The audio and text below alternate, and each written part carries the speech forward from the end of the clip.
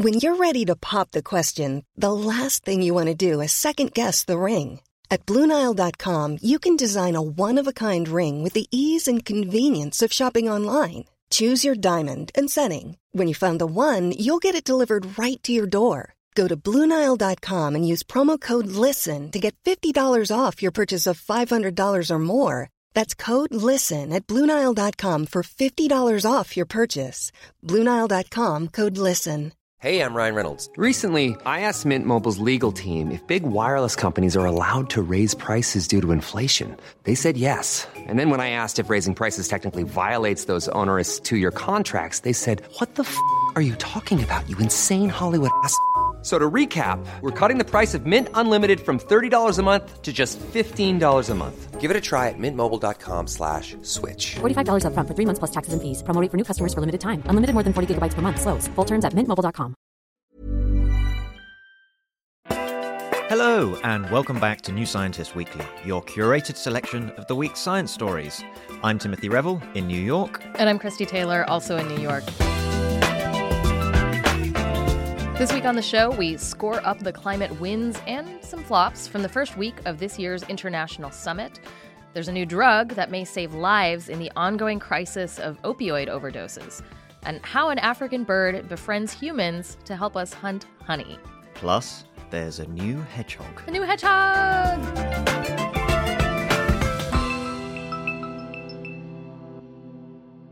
But first, we are tuning into the world of quantum computing, where IBM has unveiled two new devices called Condor and Heron. One is the largest quantum computer the company has made to date, and the other is the most error-free chip. Carmela Padovich-Callahan is here to tell us what makes these new additions to IBM's fleet different from what we've seen from the company before, and what it can tell us about the next stage of quantum computing. Hi, Carmela. Hello. Okay, so we've got these two different chips. Let's start with Condor. That's the one that's special for being particularly large. Why is it such a big achievement? Yeah, so there are two chips that have two different claims to fame, and to understand what those are, we should sort of go back on some quantum computing fundamentals. So where conventional computers work with bits, which are sort of like tiny on and off 0-1 switches, quantum computers work with quantum bits or qubits, and these have many more states than just on and off. The more qubits you have, the more complex the calculations that you can do are, and this is where Condor comes in. It has 1,121 qubits, and it's only the second ever quantum computer to have more than 1,000 qubits. The first one was made by a California-based startup called Atom Computing, and that one had 1,180 qubits, so only 59 more. But for comparison, we should mention the previous record holder for the biggest quantum computer, and that was IBM's chip called Osprey that they unveiled just last year, and that one had 433 qubits, which is way, way smaller than these big 4-digit numbers. Yeah, it's surprising how quickly we've gone to two different computers with 1,000 qubits. As you say, it was very recently that we only were talking hundreds of qubits. So Condor's thing is that it's large, and that could also make it more computationally powerful. What about Heron? What's its trick? Right. So here's the sort of second fundamental thing about quantum computers that we have to talk about, and that is that they actually make a ton of errors. So in theory, quantum computers are these incredibly powerful machines that should be able to solve problems that are completely out of reach, even for the best conventional supercomputers. But in practice, all the quantum computers we've built, and especially the ones that are getting larger and larger, become less trustworthy, become error-prone. So the more qubits you have, the more errors they make, and then you've got a real problem with how to use the device. So IBM's team took a detour from all of their past quantum computers and basically redesigned Heron from the ground up to make it have much smaller error rates than any of their other devices in their sort of quantum computer flock.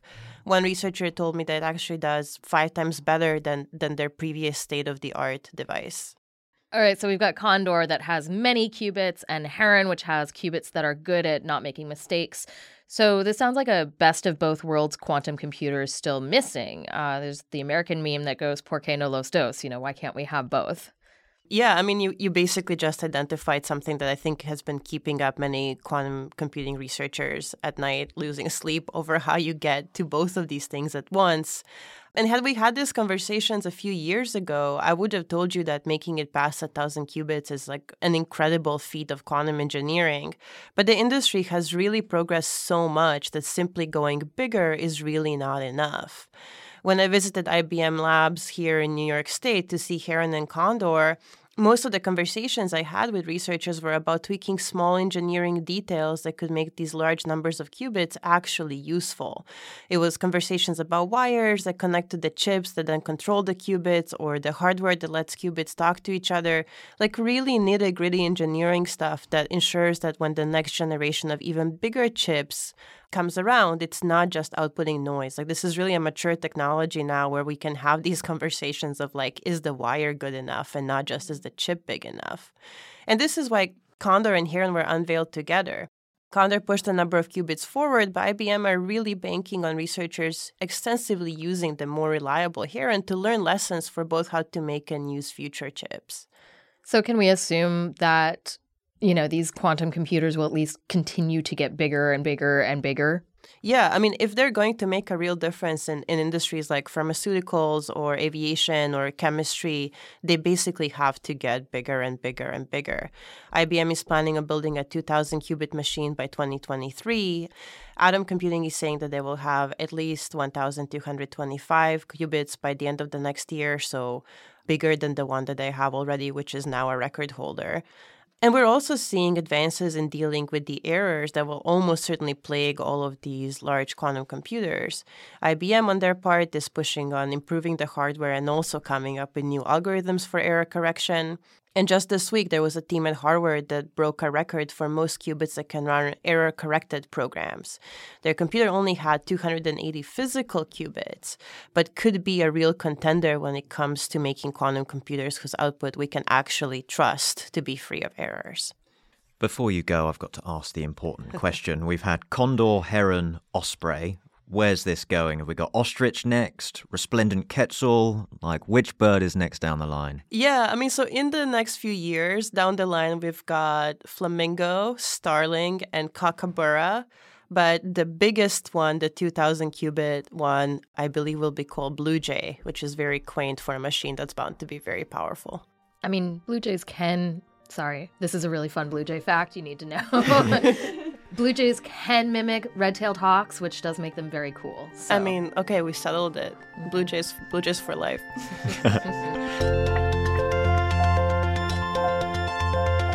The first week of the COP28 climate summit wrapped up in Dubai this week. We've been hearing it could be the most important climate summit since the 2015 Paris agreements on limiting warming to 1.5 degrees Celsius. But even as business proceeds at a fast pace, complications also abound. From a host nation that is firmly invested in fossil fuels to an underfunded cache of money for the low-income countries most damaged by climate disasters. Editor Jacob Aaron is here while our environment reporter James Deneen makes his way to Dubai for on-the-ground reporting. Jacob, how are we doing at COP this year? Well, it's the kind of week where we can point to some very specific wins, but each has a kind of caveat at the same time. A yes, but kind of conversation. And let's start with that money for low-income countries that you mentioned first. So James touched on this somewhat when he spoke with you last week, and it's what in climate speak is called loss and damage, a fund where rich countries that are more responsible for global warming emissions are paying in to help poorer, lower-emitting countries adapt. Think island nations whose entire existences are at stake as sea levels rise, for example. This fund was created last year, but it awaited key agreements this year to actually put it into action, which we got surprisingly early in the summit. Countries such as the UAE, Germany, the US, and also the EU have all pledged more than 700 million collectively for this fund. The catch is that donations to the fund are entirely voluntary, and low-income countries have calculated that they need more than $100 billion to truly weather the climate crisis. So what about moves to reduce warming itself? James was telling us last week about pushes for more renewable energy and improvements to energy efficiency. What have we gotten there so far? There's good news. 120 countries have signed a pledge to triple their renewable energy and double their energy efficiency by the end of this decade. That's a truly significant step. The International Energy Agency calls this the single largest step needed to slash planet warming carbon emissions. However, there's that but again. Two of the world's highest emitters are India and China, and they've been sitting this pledge out, even though they are known to support tripling their renewables. China has become a world leader in building renewable energy capacity, so it's unclear why they're not signing on, except perhaps the energy efficiency targets may be less appealing for them to commit to, or the fact that both countries are dependent on coal. And this pledge also requires no new coal power to be built. All right, that all makes sense. And are we seeing any more aggressive moves for reducing fossil fuels, further down the road? There's a group of countries that are pledging to stop using fossil fuels entirely, yes. It's called the Beyond Oil and Gas Alliance, and until this week it had about 14 members. That number is now expanded by 3 so far at this COP. Spain, Kenya and Samoa have joined. And Spain's climate minister said that none of the other pledges, tripling renewable energy capacity, doubling energy efficiency, will be worthwhile if countries do not also gradually phase out fossil fuels. Colombia, a fossil fuel producing country, has also joined an alliance pushing for a fossil fuel non-proliferation treaty, committing countries to end new development of fossil fuel resources. I mean, that sounds pretty good, but this pattern we've been on during this segment, I'm feeling, what's the catch? Yes, yeah, but what? So there is a catch. This is all against a backdrop of thousands of people with close ties to the fossil fuel industry attending the summit, a larger group of delegates than any single country besides Brazil or the UAE has sent. And those delegates are negotiating pledges of their own. 50 companies, including ExxonMobil and Saudi Aramco, pledged last weekend to reach net zero on their operations by 2050 and to cut nearly all the methane emissions that leak from their operations by 2030. Methane is a huge greenhouse gas on its own, and cutting emissions of methane is widely seen as one of the cheapest and most effective ways to slow warming in the near future. Though obviously oil firms cutting net zero on their own operations ignores the actual emissions from their products. And finally, the COP president, Sultan Al-Jaber, who is also an oil executive, has drawn fire this week for some remarks of his where he implied he did not believe there was a scientific consensus that a phase-out of fossil fuels is necessary to meet the target of 1.5 degrees warming. There was a bit of a debate over whether he did say that and exactly what he meant, but it has put a colour on the whole event. All right, still much more to discuss. We'll be following the final week of that next week. Back with more then. If you're hungry right about now, I know I am. Good news. We're going to make you even more hungry. The TV show Lessons in Chemistry has been highlighting some underappreciated food science. So for Culture Lab this week, we thought we'd bring you some of the tastiest food science we could find. Editor Sam Wong talks to Pia Sorensen about engineering the perfect cheese sauce, the chemistry of day-old pie crust, and how to harness helpful bacteria for delicious fermented foods. That's in your feed right now. Get it? Get it? Is that a joke? I don't understand. And what goes better with food than cannabis? We're continuing our special 3-part series on the drug this Sunday. Sunday. Our reporting team has been working for months to uncover where weed came from, what we know about how it affects our brains and bodies, and how our relationship with this plant may change in the future. This episode is a journey through the brain, what happens when you take that first inhale, and how chemicals like THC and CBD set off the reactions that they do. Cannabis, it turns out, is made of things that your brain and body already has a whole system for. What we're now learning about the endocannabinoid system can explain, for example, why so many people seem to find pot useful for chronic pain. And if you are still hungry for content, after that, we've got one more thing for you. The dramatic story of the doctors that fly to medical emergencies in the remote Australian outback. That's Tuesday. Normal podcast time, normal podcast place. When you're ready to pop the question, the last thing you want to do is second-guess the ring. At BlueNile.com, you can design a one-of-a-kind ring with the ease and convenience of shopping online. Choose your diamond and setting. When you find the one, you'll get it delivered right to your door. Go to BlueNile.com and use promo code LISTEN to get $50 off your purchase of $500 or more. That's code LISTEN at BlueNile.com for $50 off your purchase. BlueNile.com, code LISTEN. Hey, I'm Ryan Reynolds. At Mint Mobile, we like to do the opposite of what Big Wireless does. They charge you a lot, we charge you a little. So naturally, when they announced they'd be raising their prices due to inflation, we decided to deflate our prices due to not hating you. That's right. We're cutting the price of Mint Unlimited from $30 a month to just $15 a month. Give it a try at mintmobile.com/switch. $45 up front for 3 months plus taxes and fees. Promo rate for new customers for limited time. Unlimited more than 40 gigabytes per month slows. Full terms at mintmobile.com. Next up, a new development in the opioid overdose epidemic, which kills more than 150 people each day in the United States. Health reporter Grace Wade is here to talk about a new drug which could help protect people from overdosing on fentanyl, one of the most dangerous of the opioid drugs. Grace, welcome to the show. So what can you tell us about this new therapy? So researchers have developed an antibody treatment called CSX-1004, which blocks the effects of the opioid fentanyl.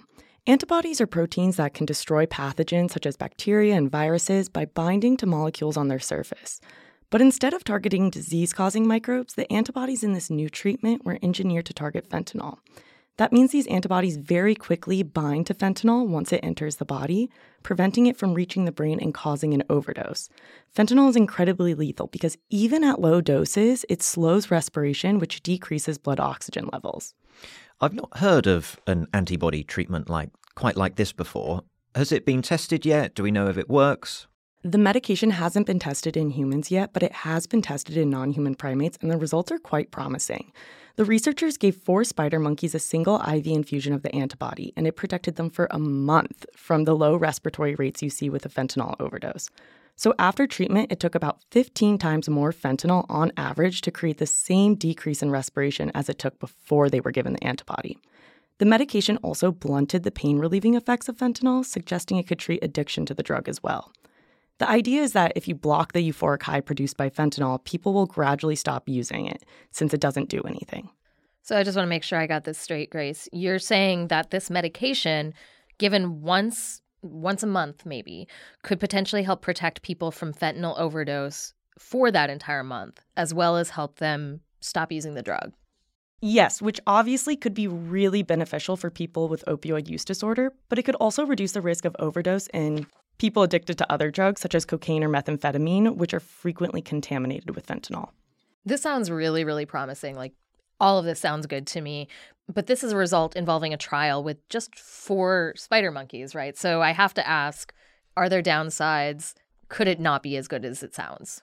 Well, first, we need to know how the antibody works in humans, kind of like you implied there. Clinical trials are currently underway to answer that question. The experts I spoke with, though, aren't too concerned about the results translating to people because the treatment already uses human antibodies. They also didn't find any negative side effects of it in the animals. However, one really important caveat is that it doesn't work against other opioids like heroin or oxycodone, since the structures of these molecules differ significantly from fentanyl. It's also possible that illicit drug manufacturers will develop a new substance that won't be targeted by this treatment. So while this medication really does have tremendous potential, it definitely won't solve the opioid crisis. It will just be another tool in our belt. But it's still a really powerful tool, so long as it works in humans and makes it through the necessary regulatory hoops.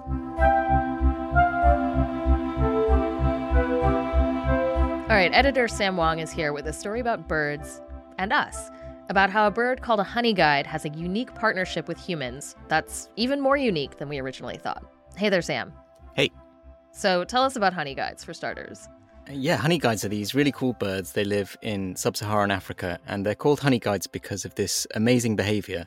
They literally guide people to honey. So they fly near people, they make a chattering sound to attract their attention, and then they fly over to a bee's nest, and then the people follow, and the people then break open the nest and get the honey, and while the people collect the honey, then the birds will eat the wax and the larvae. So yeah, it's this amazing partnership. They also have a really good Latin name, which is indicator indicator. No, I love a good bird name, Sam. And that's such a smart symbiosis. I really have to wonder, though, how do these honeyguide birds learn how to do this partnership with us in the first place? It's all the more remarkable because honeyguides are brood parasites like cuckoos.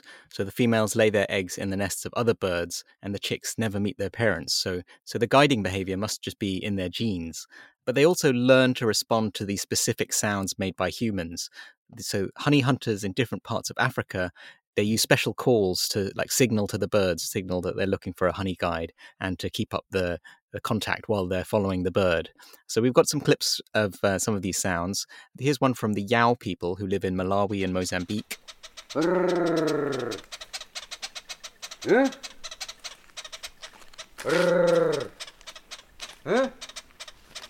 So you can hear the bird making that squeaky chattering sound, and the people are going brrr. Huh?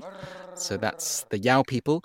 And then here's another one from the Hadza people who live in northern Tanzania, and it's really different. It's a more kind of whistling sound.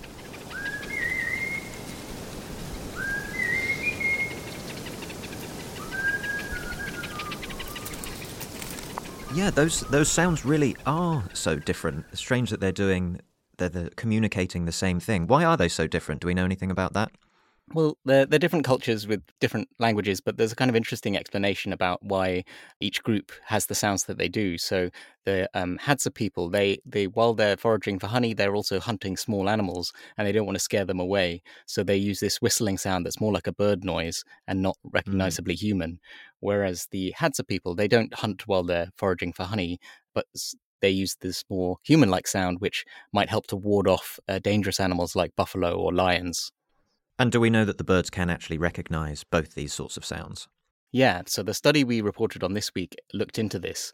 Some scientists went out with the honey hunters in these two cultures, and they played back sounds by the two different cultures in both places.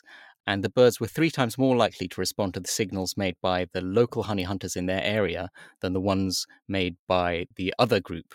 So it does seem that the birds learn the local signals. It's not like they innately know which signals to respond to. They learn what the humans make in their area, and there's a kind of cultural co-evolution going on with their specific groups. Is there any issues with other animals picking up on these signals too?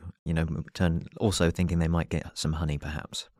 Ooh, so I don't know if they've looked at whether other animals recognize these sounds. There are stories about honey guides cooperating with other animals besides humans, particularly honey badgers. But earlier this year, there was a study looking into this, and there's actually no reliable accounts of it in the scientific literature. But the researchers also interviewed honey hunters in 11 communities, and some of them, particularly the ones in Tanzania, did say that they had seen the two species interact and they think they cooperate. There's also a clip you can find online from an old nature documentary that appears to show a honey guide guiding a honey badger, but apparently the narration and editing on that might have been a bit misleading. So maybe the two animals work together, but we're not quite sure about that yet.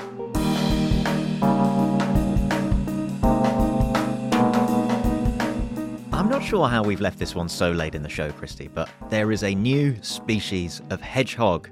I would slam my hand down on this table if it wouldn't set the mics off resonating weird, Jim. There is a new hedgehog? Yeah, it is hot off the presses. It's a small, short-spined hedgehog that lives in forests in eastern China, and it's called Mesocynus orientalis.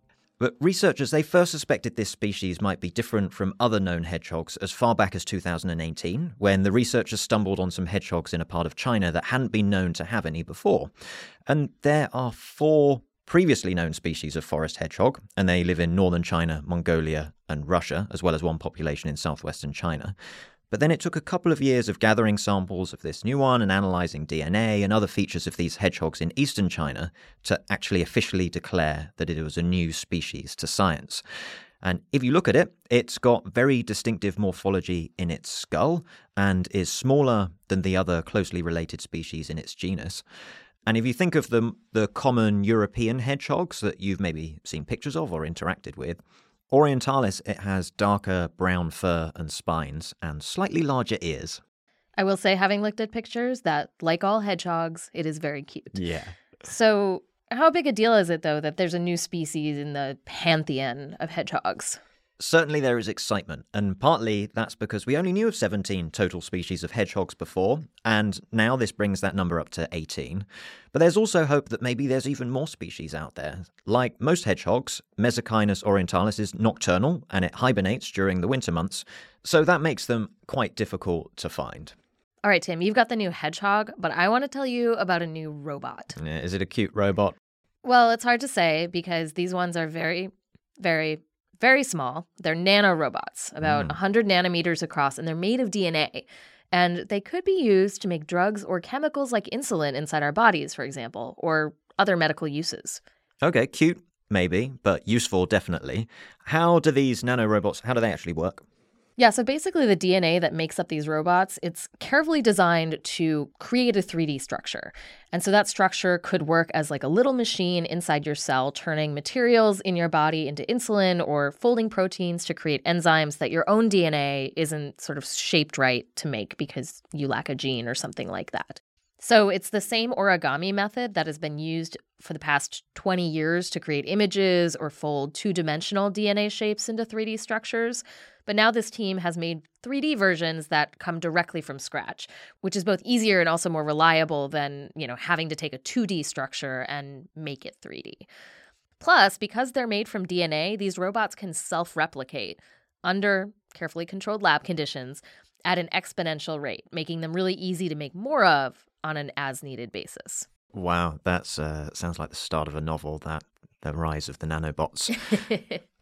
Okay, knock knock. Who's there? Brain regions. Brain regions, who? Brain regions that help you get a joke include the dorsal and ventral striatum. Tim, how did you even begin to think this was a good joke? Yeah, not my best, I will admit that. But the joke was bad in many ways on purpose, and that's okay. my defense. I did this on Your purpose. Honor. Yeah, okay, all right. And that's because there are two parts to how we process jokes. First, we have to understand it, which you did perfectly. You have to understand the joke from premise to punchline, but we also have to appreciate the joke if we're going to feel, the mirth and start laughing, which you notably in this case did not. Correct. I did not appreciate the joke. But I do take it that you're setting me up to talk about some new research that is helping pin down both of those processes that you just talked about, the appreciation component and the comprehension component. Yeah, exactly. So previously, it was thought that most of getting a joke happened in the brain region called the cortex. That's the outer part of the brain that we associate with a lot of our higher order thinking. But a team wanted to see if it was possible that a deeper brain region called the striatum might also be involved. And so they sat a bunch of volunteers down to watch episodes of Seinfeld in order to figure out if the striatum was also key to us getting a joke. Best research job ever. Or worse, depending on how you feel about it. Okay, so you mentioned comprehension, but also enjoyment as two very different parts of getting this joke. Did these end up happening in different regions of the brain? They did. So in two different parts of the same region, in fact. So the striatum has a dorsal or top part and a ventral or bottom part, and comprehension seems to happen in both parts.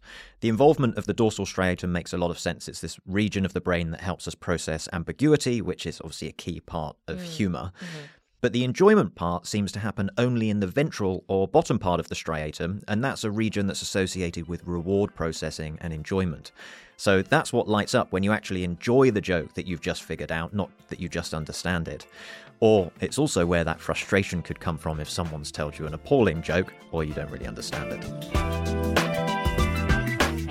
That's it for this week.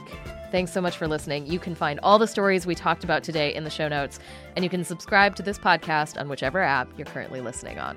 Plus, if you really enjoy the great stories we're bringing you, please give us a rating or review on Spotify and Apple Podcasts. We love talking about this stuff, and we love hearing your thoughts about it too. We'll be back next week as usual. Bye for now. Bye. This podcast is produced by OG Podcasts. Find out more at ogpodcasts.co.uk.